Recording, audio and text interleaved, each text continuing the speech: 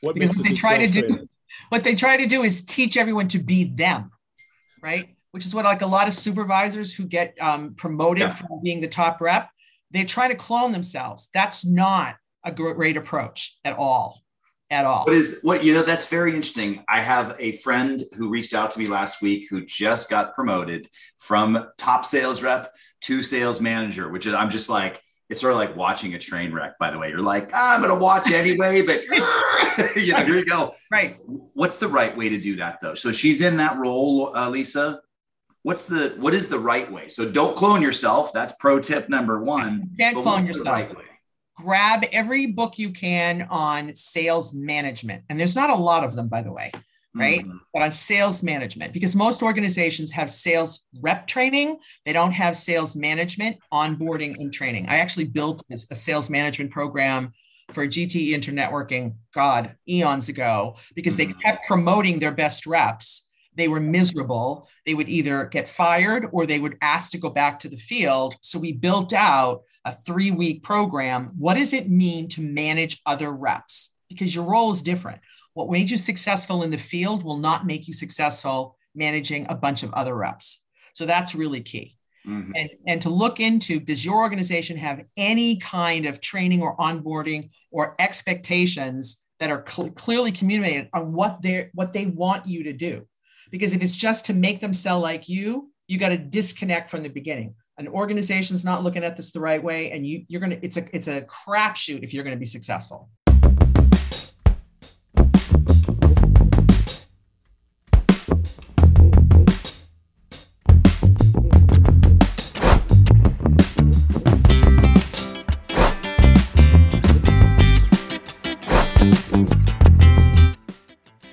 Hi, everyone. This is Lisa Dennis, president and queen of valuepropositions.com. And this is the SaaSholes. Welcome to SaaSholes. With a combined 100 years of making interesting decisions, Jamie, Justin, KG, and myself, Pete, are dedicated to helping sales leaders or aspiring sales leaders accelerate revenues with our no BS approach to sales leadership strategies and tactics. Please subscribe to our YouTube and Apple podcasts. Today, our guest is Lisa Dennis. Lisa is a global marketing and sales strategist and consultant. She brings over 30 years of marketing and sales experience to her work with business-to-business clients. She founded the consulting firm Knowledge & Associates in 1997 with a core focus of helping sales and marketing teams see the world through their customers' eyes. But before we get to Lisa, we have some Patreon love to give out to our business supporters. Unlock key account growth with Demand Farm Smart Software to bring account planning and relationship intelligence into your CRM, making key account management practice data-driven, predictable, and scalable. Request a demo now at demandfarm.com. Ask for Iron Man. Hey, KG. What? You know Brent Keltner? I've heard of that guy. I think he's written some books. Maybe he's been on our show. I don't know. He's got this masterclass, grow revenue faster by making the shift from product-driven selling to authentic conversations. Hey, Winalytics, build the revenue organization you want. Request a free 60-minute growth consultation at winalytics.com. Ask for Brent and say KG sent you. Ask about the masterclass. Hey, we'd also like to say, hey, Aaron J. and Trent S., thank you for your support. It's a real ego boost. Hey, looking... Software developer manager, 10 years experience, C, Pound, MS, SQL, Angular, React, Azure, Cloud, ASP.NET, Core, also Node, JS, Angular web development. Email Pete at SaaSholes.net. Recruiters, I got a hot one for you. Time for our shout outs. Hey, happy birthday to KG's sister, Janet Tenney. And also a happy birthday to Ryan Jones. Scott Wilson, boomeranging back the Career Builder as an area sales manager. Kevin Kiley, CRO at OneTrust for his 5-year anniversary. Matt Russell, what's going on, my friend? 1-year anniversary to Reaply. Scott Dunn, 4 years at Genesis. Kathy Pirogova, promoted to Senior Director of Client Service Success at CVision. Jillian Auska, 3 years at Salesforce, and my old buddy Tom Glenn, 2-year anniversary at AMC. All right, KG. Carney? Yeah, Pete. KG. Yes, Pete. What did the baby corn say to the mama corn? I don't know. What did the baby corn say to the mama corn? Where's popcorn? Please subscribe to our YouTube channel. I'm not going to subscribe with these jokes. That's pretty good. That's pretty good. It's not. It's so bad. And I like how you're not putting the dad joke in there any longer. So now it's a real surprise in the show. Such a great surprise. Yeah, such a great surprise. Thanks for making the editing time longer and the guest time shorter. Speaking of a guest, Lisa Dennis, how did you conjure up Lisa Dennis, KG? I've never met Lisa before, but I went looking for some various sales experts and to have on the show, of course, and I found Lisa listed on Lori Richardson's Women's Sales Pros website as an expert. If it's in writing and if it's on the web, it's got to be true. So I reached out to her, but then I also noticed that she was listed as top 100 marketing and advertising influencer at the Marketing, Advertising, and Retail Summit. I think that was like a year or so ago. And I was like, all right, cross my heart, hope, pray that Lisa will come on the show. And we know she's got a good PR firm. Right, herself. That's right. So anyway, Lisa, thanks for coming on the show. We're honored. I am honored to be here. I mean, how do you turn down requests from a podcast called Sassholes? I mean, how do you even say no to that? Trust me, plenty have. It's an offer you can't refuse. A lot have learned. Yes. Yeah. Great messaging, I have to tell you, it's attention getting. Just because of the name Sassholes, there are a ton that are like, I don't want to associate myself with the word sasshole because it sounds like asshole. Like, you just said it. Come on the show. So anyway, Lisa, when we first started this show up, I remember they're like, somebody at my other company was like, that's great, but you should probably consider changing the name. I was like, why? The minute they say that, you got a good name. Yeah, exactly. Right. Well, I'm from Massachusetts and we're known as Massholes. So I feel like I'm home. I'm good. Yeah. See, there you go. You and John Barrows, like thick as thieves, I'm sure. So Lisa, give us the 2-minute summary of your career. How did you get where you are today?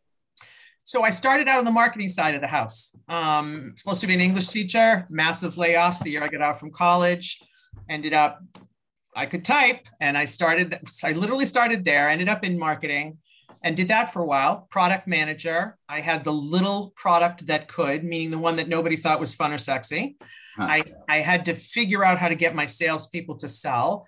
That got me to jump the fence to sales. So I'm pretty much of a mutant, half marketing, half sales brain, which actually works great with customers.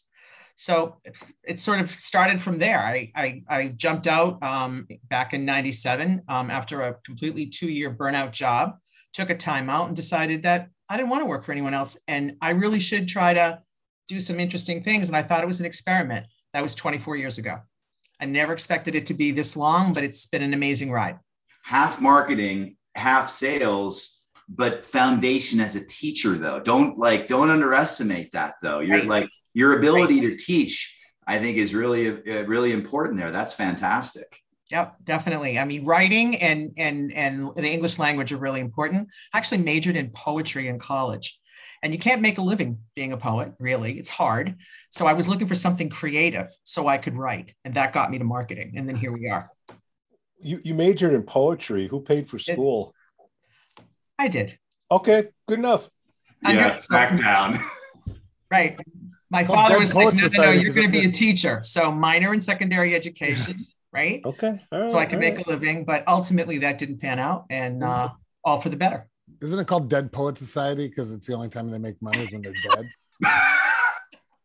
Well, basically you write and you teach. That's going to be my retirement. That's going to be my retirement career when I get to retirement. There you go. So sales, what, so basically your experience in sales is selling yourself, or what did you have to carry? No, I was actually, I worked with a conference company and I headed up marketing, and I also headed up our inside sales team. Ooh. And then because I had the unsexy product, I spent a lot of time actually selling, and our top 100 clients did love my product. So I got my feet wet there, learned a lot from my sales team, and then went on from there. So Knowledge Associates is what you started 24 years ago, right? Correct. What do you do? Do you have a niche that's you're focused in on? Like where do you hit a home run with your clients? So my focus area is around value props and messaging. I have a real passion for value proposition development and the messaging side of things. That extends into sales messaging because I'm on both sides of that fence. I also do a fair amount of go-to-market strategy work, account-based marketing work, a ton of that. And then on the sales side, I've done sales process, sales development, and sales training work for years. So I'm pretty active in all of it. But if I had my choice, I'd do value proposition messaging work all day, every day. What size of clients are you primarily working with? So I'm upper mid-market and mostly enterprise. So I work with Microsoft, IBM, Citrix, ServiceNow, those kinds of companies. Didn't start there, but that's where I am. It's where I spend for the last 10 years. So I'm an enterprise girl. So when they engage with you, how long does that engagement last? Sounds like years, right? It depends on the nature of what we're doing, right? Because I'm a real seller at heart these days. I'm really good at what's the next project when we're starting another one. Just to give you, I'm a big one, right? So right now I'm working on 3 value proposition messaging projects. I'm doing probably 3 or 4 really big account-based marketing rollouts, global ones. And then I'm doing a custom sales training for a healthcare company right now. So it's a broad range, keeps me interested. I think it's funny. I was watching this show called Only Murders or something like that on Hulu, and Martin Short's on it, and he's selling something. He's crazy. He's selling something, and they say no, and he comes back and sells again, and it's for a higher price tag, and he goes, always more. Like it's always going to be more. Like you say no, always more. Same sort of thing. I sold you that product. I'm thinking of project. I'm thinking of the next project. Always What's the more. Next project. Yeah, that's we call that the assumptive close, right, Pete? Oh, yeah. Absolutely. If you're going to build the Columbo. Or the Columbo. If you're going to build a long scale business, I mean, I have clients that I've worked with at 5 or 6 companies. So, that's sort of the way you cement yourself in. And you can also do that whole trusted advisor thing that every company wants, but it's like, how do you get there? Right. Yeah. So 97, 2000, 2010, 2020, you're a youngster like ourselves. What problems are you, what problems are you solving along the way? Like, what's the number one thing? I'm sure it's called something else, but what is the number one thing you're going in and correcting? I'm going in and correcting and teaching people how to speak buyer, because we too often speak, and that's, by the way, the title of my next book that I'm working on, is we too often, it's our own company speak, our own product, service, solution speak. What we don't get is how to speak buyer, and they listen better when you speak buyer. Oh, so you mean like no acronyms? No acronyms, no overly technical. I just saw a really great video where the entire video was a conversation in acronyms. It was a complete riot. I'm going to use it in my next training because I hate that. Yeah. Lots of those in technology value props. Let me tell you, it makes me insane. There's a book I love called Don't Make Me Think. And I feel like that really aligns right. with what you're saying. Totally. You write it? I was just going to say, somebody's got to make fun of him, for God's sakes. You like anything that doesn't make you think, Jamie. How about the Only Murders on Hulu? So you're going in, and like, how big are do you have a classroom that you're going to? I know we had COVID and all that, but let's just imagine it didn't happen. Like, are you going into a group and you got a screen behind you, and how many people are in the room? So anywhere from, I did a big value prop project for Mutual of Omaha, and we had 65 people in there. Some of them were from brand, some of them from product marketing, some of them from corporate comms. I've done smaller teams where we've got, 6 to 10 to 12. So it ranges. I was traveling pretty much worldwide before the pandemic, and then quickly pivoted to virtual, which I didn't do before because I like the interaction, the creative stuff. And now it's a mix. Where I'm going with it is, ever since 2007 and 2008, whenever the iPhone came out, it's really hard to teach somebody when they're staring down at their phone. Do you make them dump the phones in a bucket, or how what do you do? I go in and say, I'm looking for a new phone. First person who has their phone is mine. And I take them. I had a CEO in a meeting back of the room, and I caught him, and everybody's like, he's got the phone. Is she going to get it? I went right up to him very quietly and just did this. And he handed it to me. It was wonderful. I mean, it was great. I had everybody's attention. But then at the end of the workshop, he wouldn't take it back. He said, I don't want that. You answer it. So how long will they pay attention to you now compared to how long does the content have to be? How long do the modules that you do, how do you keep their attention? So on the virtual side, it's got to be obviously really interactive, but I also think there's an aspect of entertainment. They come on, I have different music blasting for every session. So I'm running a class right now where we have 9 sessions, 9 modules. They're an hour and a half a piece. Some days it's opera, some days it's country, some days it's rock. There's polling, there's interactive quizzes, there's small group work and breakouts. I make a lot of noise. When I'm in a live situation, like I'm going to Denver in 2 weeks for 3-day things, then it's really active. I've got people getting up. I've got people moving. I've got people switching teams. I've got us running outside. I think there's an aspect of training that needs a level of entertainment to keep people focused. And then I have some rules. Your laptop's down. Your phone is off, period. And I'll walk around. I usually tell them, I'm an English teacher in my past life, which does not bode well for you, right? So I'll go full teacher on you and you make a joke out of it and you make it as playful as you can, but you also have very definitive things that you have them do. And they should be working, not sitting there listening the whole time. And that's key. So delivering the content, how long does that last? How long do you talk? Virtually, within an hour and a half, I'm probably 15-minute bites, and then we're doing an exercise or working. In a full-on face-to-face thing, it might be 30 minutes because I'm going to get a lot more in depth, and then you're working, and then we do lots of readouts. So I make sure my audience has as much airtime as I do. Have you started to put video into your repertoire? Do you give them homework beforehand and then discuss the homework into class? What do you call that? Reverse learning? What's the fancy word? I have no idea. I call it pre-work. Pre-work. So it's like, okay, here's the deal. There's always a pre-work assignment. There's always a kickoff meeting. Here's what's coming. Here's what this is gonna look like. Here's what my expectation of you, because this is gonna absolutely not be what you put in is what you get out, right? As an attendee. Then we use the pre-work in the front end of your first session. So it's always people are working through. I'm working a class now where we used to do 3-hour sessions and they would actually do their exercises live because we were working on real accounts. And then they were like, oh, we want shorter sessions. Okay, now you have homework every night. And it's interesting, the quality of the homework that those exercises actually went up. Even though people whined a little bit, the actual quality of what the output was even better because they had a little bit more time to think about it. So we've run that course 3 times now with the homework piece, which I thought people were going to push back on, but they actually did quite well with it. Do you do pre-work with the managers? So they'll, yeah.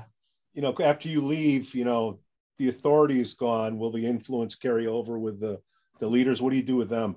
So they're required to be a participant just like everybody else. You can't coach what you haven't learned. And that's the quickest way to undo anything. So not only do they come out of it with draft value props that we work on also post to refine them, but we're also teaching a repeatable process so you guys can do this without me next time, right? And so that means the managers and the supers have to know and experience it as well because they're going to coaching their people. So it's a requirement. You wrote a blog post recently about, I think it was called 6 Ways to Pivot to Transformational Marketing and Sales Messaging.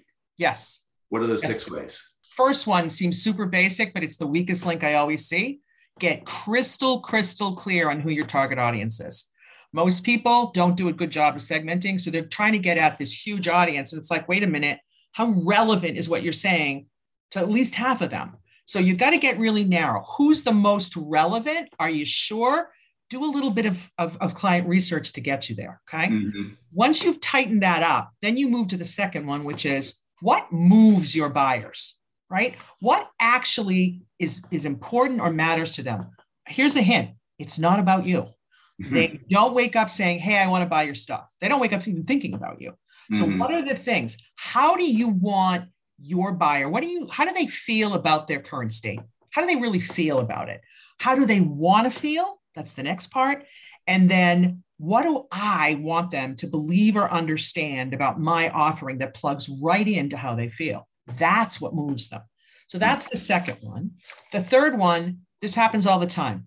You can't really do a good message unless you're really clear on what your competitors are saying. So go do a competitive messaging scan, which is something I do with a lot of my clients, because I can't tell you how many times you're saying exactly the same thing as your competitors, usually with the differentiators, which completely suck. Let me just say that.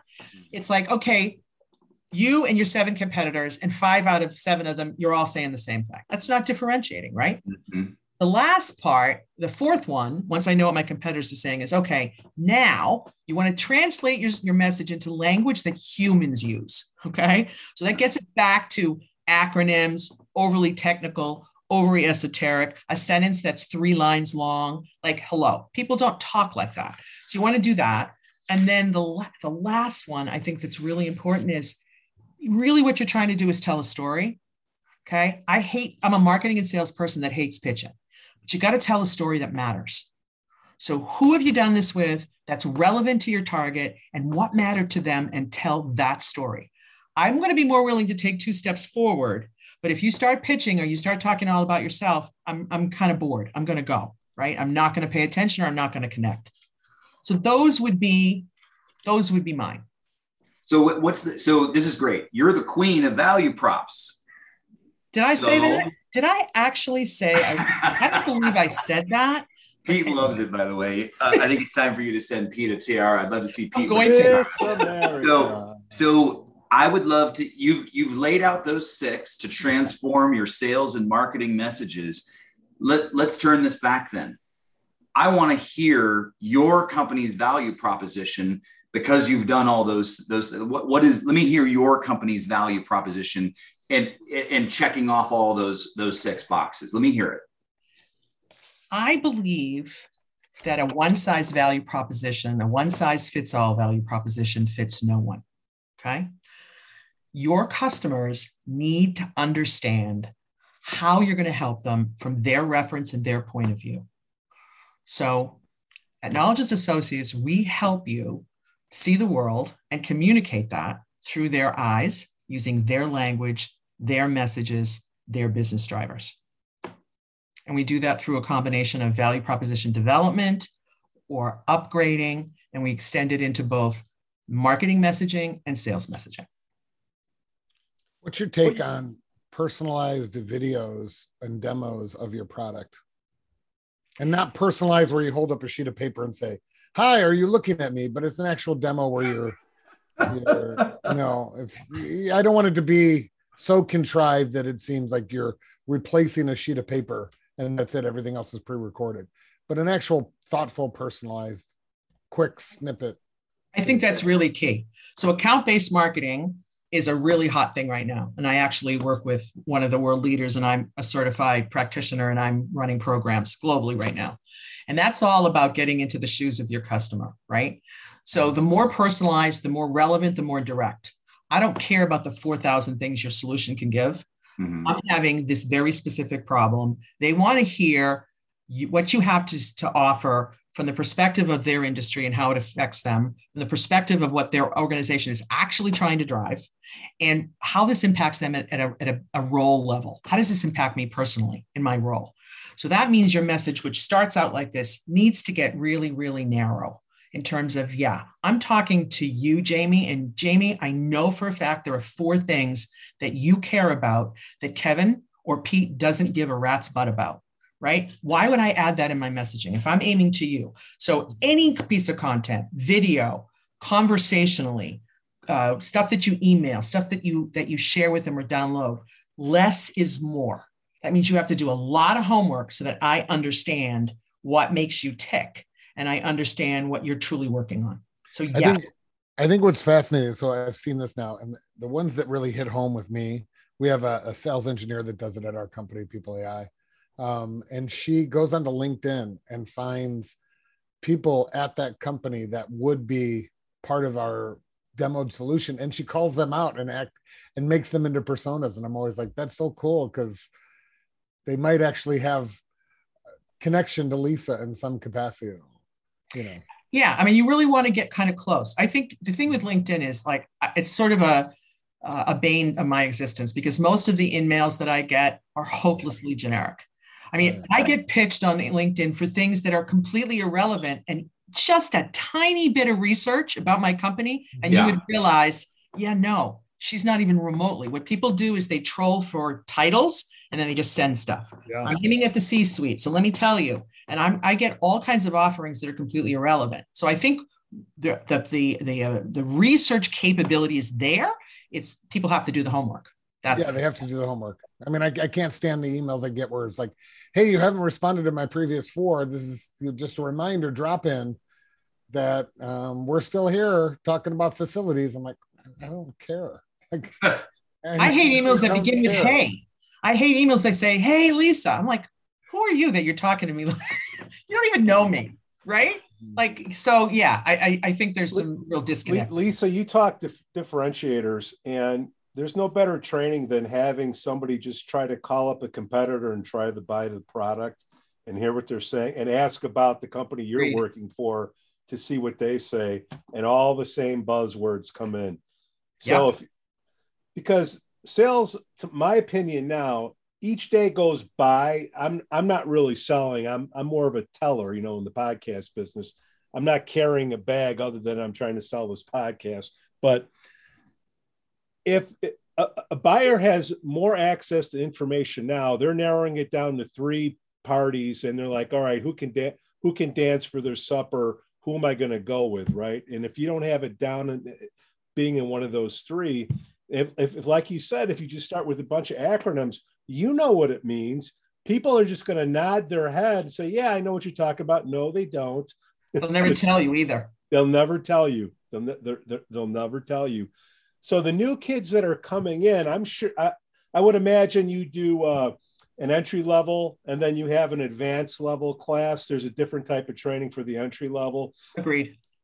So, bang the calls out, overcome the objection, sound confident, and then going to the next level. So for the new reps, you speak to them for maybe a week and then you go away and they're like, oh man, what did she say? And then the next time you come back, they really listen to you. What's that time period, if you know what I'm talking about? Well, I actually don't train and walk away. So with every training project I do included, and it's a requirement, is 4 to 8 weeks of one-on-one rep coaching.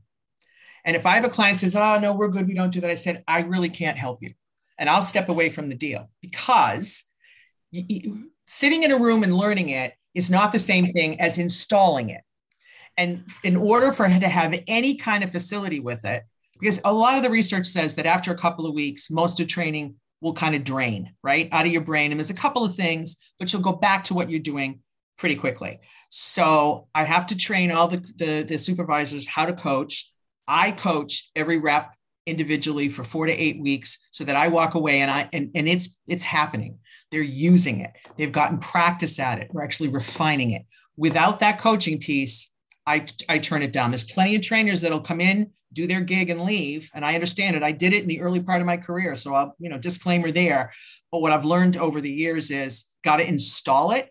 And for me to be really confident about that, I got to do the installing. Does a burnt out sales rep make a good sales trainer? No. I think what I say this a lot on this podcast, first line leaders are your enablement team. And a lot of people don't do that. They just train the frontline reps and they don't really invest in anything in the first line leaders. In fact, I think they got to invest more in the first line leaders because those reps only hear 10 to 15% of what you're doing. And when they go back to their normal activities, if that first line leader isn't reiterating what you've said, then it's worthless. I have a colleague. I want to make a little pitch for her. Her name is Lisa Magnuson. She's from Top Line Sales, and she wrote a book, I think the year before last, which was a sales leadership playbook. Really great. What does it really mean to be a sales leader? What do you need to think about? And she created a series of plays for sales leaders. It's excellent. Get it? Yeah. I mean, just promoting a great rep just means you've taken a great rep out of the field. And then that great rep, a lot of times just super reps everybody because he doesn't know or she doesn't know how else they're supposed to do it besides, hey, let me show you how I sold. rather or than they'll write in to save the deal because they're super jonesing to close a deal, and I can do this better than you. And you train your whole team. When things get rough, I'll just call Ed and he'll come in and do the deal for me. And I've seen that happen often. Well, it's a sketchy thing to take your best rep and then make them a leader. But what's the boomerang? What's the right boomerang process where they do it for a period of time and you don't want them to leave the company? You want them to come back have them come back in. What's the right way to do that? You put somebody in a leadership position. It's almost like money they lost.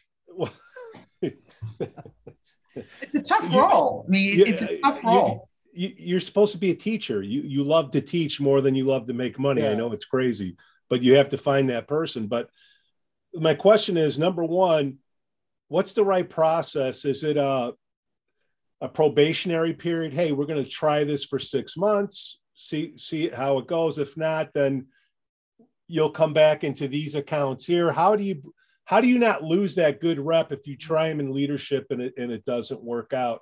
And then number two, the second question is, what's the first thing that you're teaching these frontline leaders? What's the most important thing when they come in? I'll hang up and listen for my answer.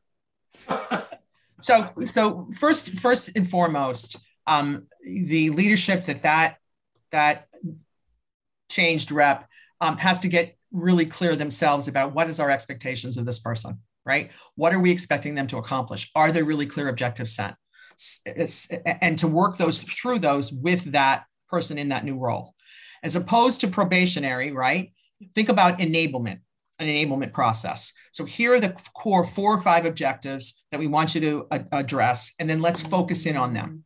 Here's the time. We're going to set up a timeline around, because you can't deal with them all at once. So we're going to focus on this piece first, and this piece first, and this piece first. And there should be regular check-ins. Honestly, I think you need to coach a rep who's become a supervisor or a leader along the way, right? As opposed to just throwing them and letting them see if they sink or swim, and then start talking about, this is not working, you need to fix that. That's too late then, right? So what's your plan to grow them in that role, right? They need an assist. It's not automatic. Here's a question that just popped in my head. If you're a first line leader, would you say, and let's say you're an enterprise sales leader, right? So 6-7 reps you're managing, that's usually a decent amount.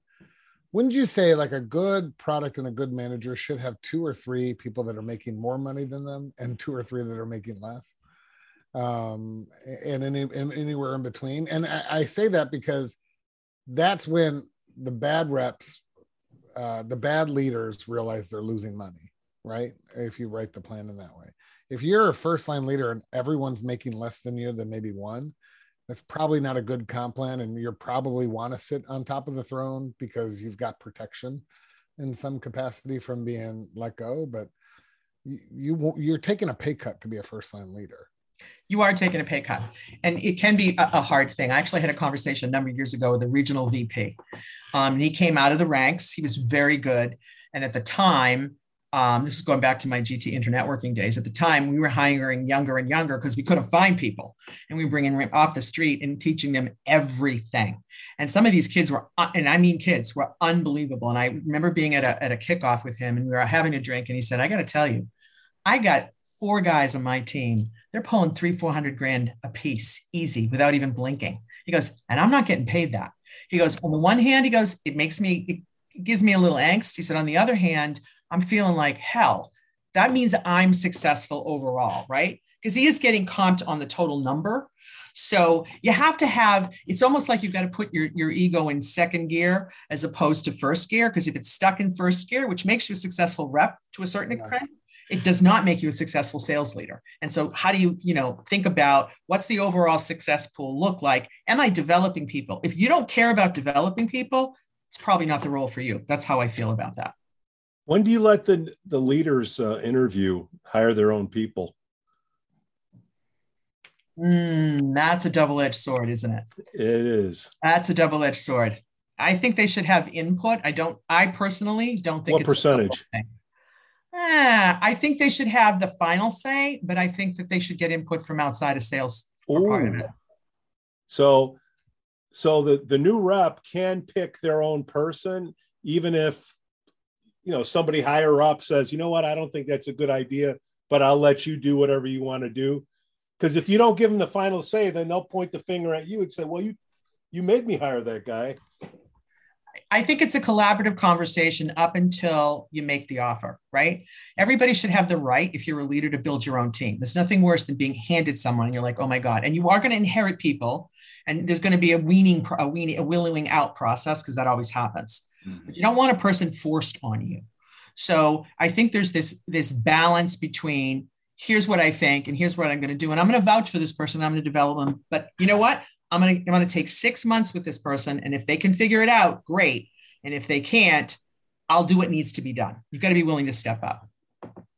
That doesn't fly with me. We're deep into sales here. I'm hoping that doesn't fly with me, because 6 months, in a lot of places, you have 6 month ramp time. And if you give someone 6 months, you're actually hurting their capacity models. And now everyone else is going to, even though you say, hey, I'll do what needs to be done, what could happen is everyone else is going to have a higher quota because you took a flyer on that 6 month. So here's how I think about that. When I think 6 months, I'm not necessarily meaning pull the plug, because I agree with you. What I'm saying is, if I'm halfway decent of a leader and I'm working with this person, within 6 months, I should know whether there's a shot or not. Will they need longer time? Absolutely. But if you've been around and you know what you're doing and you can get some guidance, if you're newer at it, within 6 months, you should have a really good idea, like, yeah, this isn't going to fly, or I need extra work, or this person, with given the right tool, the right runway, all of that can work. So there's a bit of a gut aspect to it that I think about. And I think that's sort of what I'm referring to there. I'm thinking about your business, Knowledge and Associates. And I find it like, do people pick up the phone and go, boy, we just know our value propositions suck. So can you help us out? Like, do they know, like, how do companies know that they need to, like, shift their value propositions? Because for me, I help leaders build inside sales teams. So when people come to me, I'm like, well, when you're a hammer, everything looks like a nail. So I'm like, you need inside sales likely. So how do companies, like, know that they should be pivoting their value proposition? So I do get calls. I get calls from either the sales side of the house or the marketing side of the house. Our messaging sucks. Usually sales is complaining about marketing's messaging, right? Because the sales messaging, A, salespeople are not writers, and B, theirs is even worse. And it's not landing. It's just not landing well, right? The marketing side of the house, it's typically an internal sort of mindset going, you know what? This is all product, service, solution, and we're pushing it out. We're talking all about us. And so I'll often get calls, usually senior executives, senior level executives in marketing, saying we aren't hitting it, right? We're trying to be more account centric. We're trying to be more, more buyer focused, and they know. So it's interesting because I don't do a lot of, this is so funny, but I don't do a lot of prospecting. It comes to me, right? You stay out there, and it's a recurring problem. In terms of pivot, if you're trying to make that switch to being more account centric, even if you're not doing account-based marketing, everybody's trying to be more account centric, then that can be one of those catalysts. Another one could be that we're just the leads are not converting, right? We're not getting those quality leads. It's all about one thing, whether you're on the marketing side or on the sales side, it's about relevance. And if you really look at, if we've got a really good sense of what our target market and our segments are, and God help us if we have some decent personas, how relevant is what we're saying to them, right? Is it a one size fits all marketing to all, or is it more of we're really aiming at the right verticals in the right way, and we're really aiming at the right roles and personas and all of that? And again, relevance is hard because we're trying to stuff everything in, and literally we should be saying less and being more on point. And that's when people need to pivot. The pandemic was an interesting situation because everybody had to pivot because it was a pandemonium. But they had to pivot more, not just the message, but how are we positioning the offering? Should we be offering something new? What's the message for that? So I did a ton of work during those first 2 years. It was like an explosion, right, to get everybody to do that. And that's still happening. And that's a good thing, because I think what we've learned is that your message has an expiration date. And a lot of times that message has already started to smell a little bit by the time you get to the point where you realize, oh, I should really be changing it up. Everything's changing, and it's changing faster and faster. I was meeting with a VP of marketing, VP of sales and we're doing a big account-based marketing thing. And we started a pilot 7 months ago. And he's like, all that market research we did, things have changed since then. We're going to session start over. Wow. And then we're going to try to execute faster. And so that's what we're working on right now. A head of marketing that displays an amazing amount of humility to be able to pick up the phone.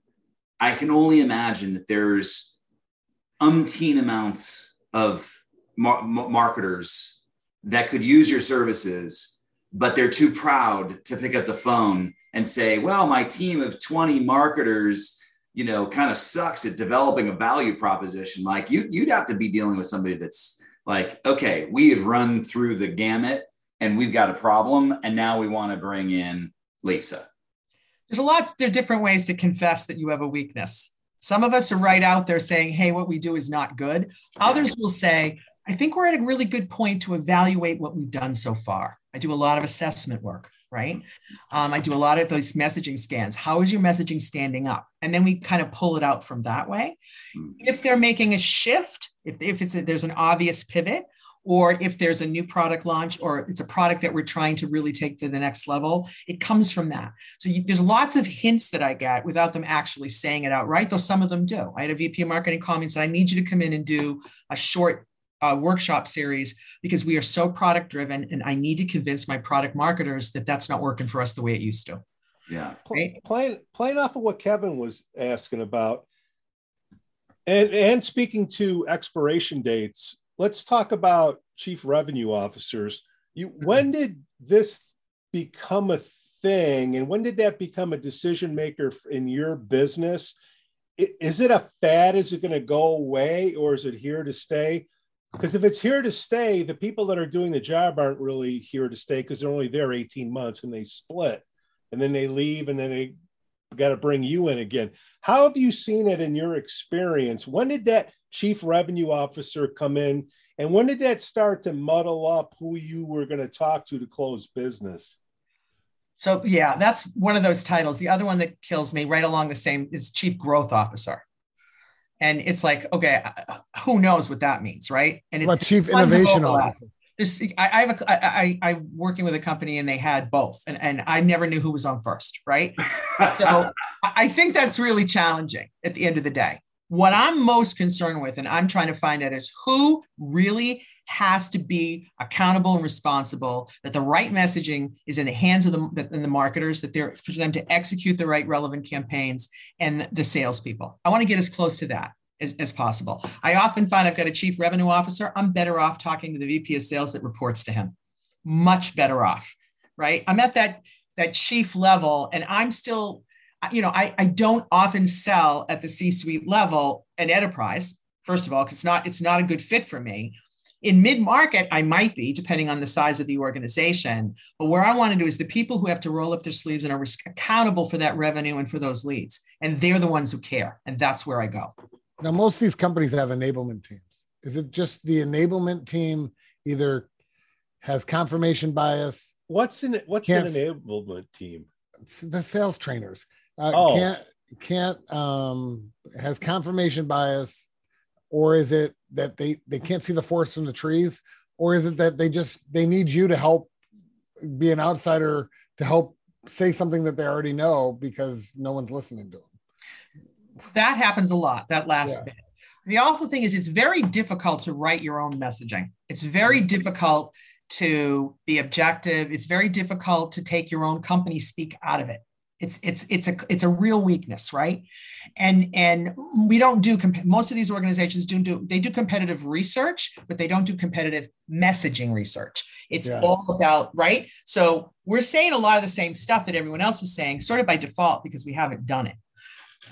I think that's where the disconnect can be. I think a great example of that is, so Pete and I worked at a company called Career Builder. They came out with a new product and they called it CB1. And then I was at another company and called Flexera, and they came out with a product called Flexera One. I was like, you guys, come on, we've got to come up with new ideas here. Yeah, right. I mean, naming's a whole other thing. Part of my career before I went out on my own was with a trademark research company. But Lisa, God help me, why Sales training, you know what training is. What the hell is an enablement? Why did they change it? Why did they put that in there? Do you know? So sales enablement is not just training, okay? Sales enablement is also tools, templates. They help prepare them. Getting marketing, corporate marketing, but how do you get your account team to activate it in the field, right? So now there's like a trend where there's more marketing enablement is starting to become a thing as well, right? It's sort of like, okay, we need to be able to help people activate what we're trying to put in the market better, faster, more effectively. So when I look at sales enablement, especially for the larger companies, that's quite an organization, the sales enablement organization. And it's bigger than training. It's a whole. It is. And competitive intelligence and all of that. I dumbed it down for Pete. So that's why I said sales. I get it. So why isn't it called corporate Pete is marketing? A black and white guy. Corporate marketing, corporate communications is the sort of the broad reach. Brand, analyst relations, public relations, all of that. So you've got corporate comms, right. Typically have field marketing at some point. You have channel or partner marketing at some point. You have product marketing at some point. You know what I mean? So the larger the organization, the more complex the marketing organization, which means a lot more orchestration, all of whom are trying to aim at the account team. So sales enablement is a really good filter. Otherwise, they'd have 1,000 marketers coming at them from 1,000 directions because everybody wants to get to the accounts. And so your sales team ultimately gets paralyzed and ignores all of it and goes out and does their own thing.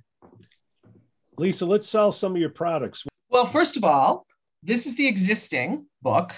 And what I would say about this is that it's a practitioner's guide. So it does two things. It has two in-depth case studies of how we completely changed messaging from start to finish. One of them is an enterprise company. One is in mid-market. And so you go through the whole thought process. You see all the changes we made. There are downloadable templates you can use in here as well. So you literally could do this and you could actually start to build it. If you want a little more technology behind it, I have an online program. You can go to valueproposition.com and under services, and I have an online program. It's called the Simple Value Proposition Plan. Videos, worksheets, examples that help you walk through it. You can opt in if you want, and also buy one-on-one coaching with me to help you get through all of it. That can be additionally helpful. So there's that. I'm working on this next book, which is called Do You Speak Buyer? And it's an integrated messaging playbook for marketing and sales. That's the other disconnect. Sales messaging is over here and marketing messaging is over there, and never the twain shall meet. And so if you're really trying to pull stuff together, you got to dig and hunt for it. So I'm pulling together literally what that would look like and the tools that you can use to build it. So you can customize your own. And you got a new brand coming out, right? Valueproposition.com. Is that? Valueproposition.com, which is actually, I just added, I had my eye on that domain for a long time. And I that was my Christmas present to myself last year. So I'm in the process of moving everything over there. All things value prop, which will be good. And then I do a lot of workshops, whether virtual or custom, where we could literally work on a pivot, a new offering, a refresh, however you want to do that. So you get hands-on support as well, or we can develop it. Also, some organizations don't want to do the workshop thing. It's like our people can't write. They'll hire me to write it. And so I'll actually develop the value prop and then get input, and editorial. So there's a couple of different paths that way if you want hands-on help. What's the best way to dip our toes in the water with you? Because we got new sales leaders, new reps. They just got promoted and they want to try you out. Where would you send them first? One of the places you can go is I run a monthly show on the Sales Expert channel on Bright Talk.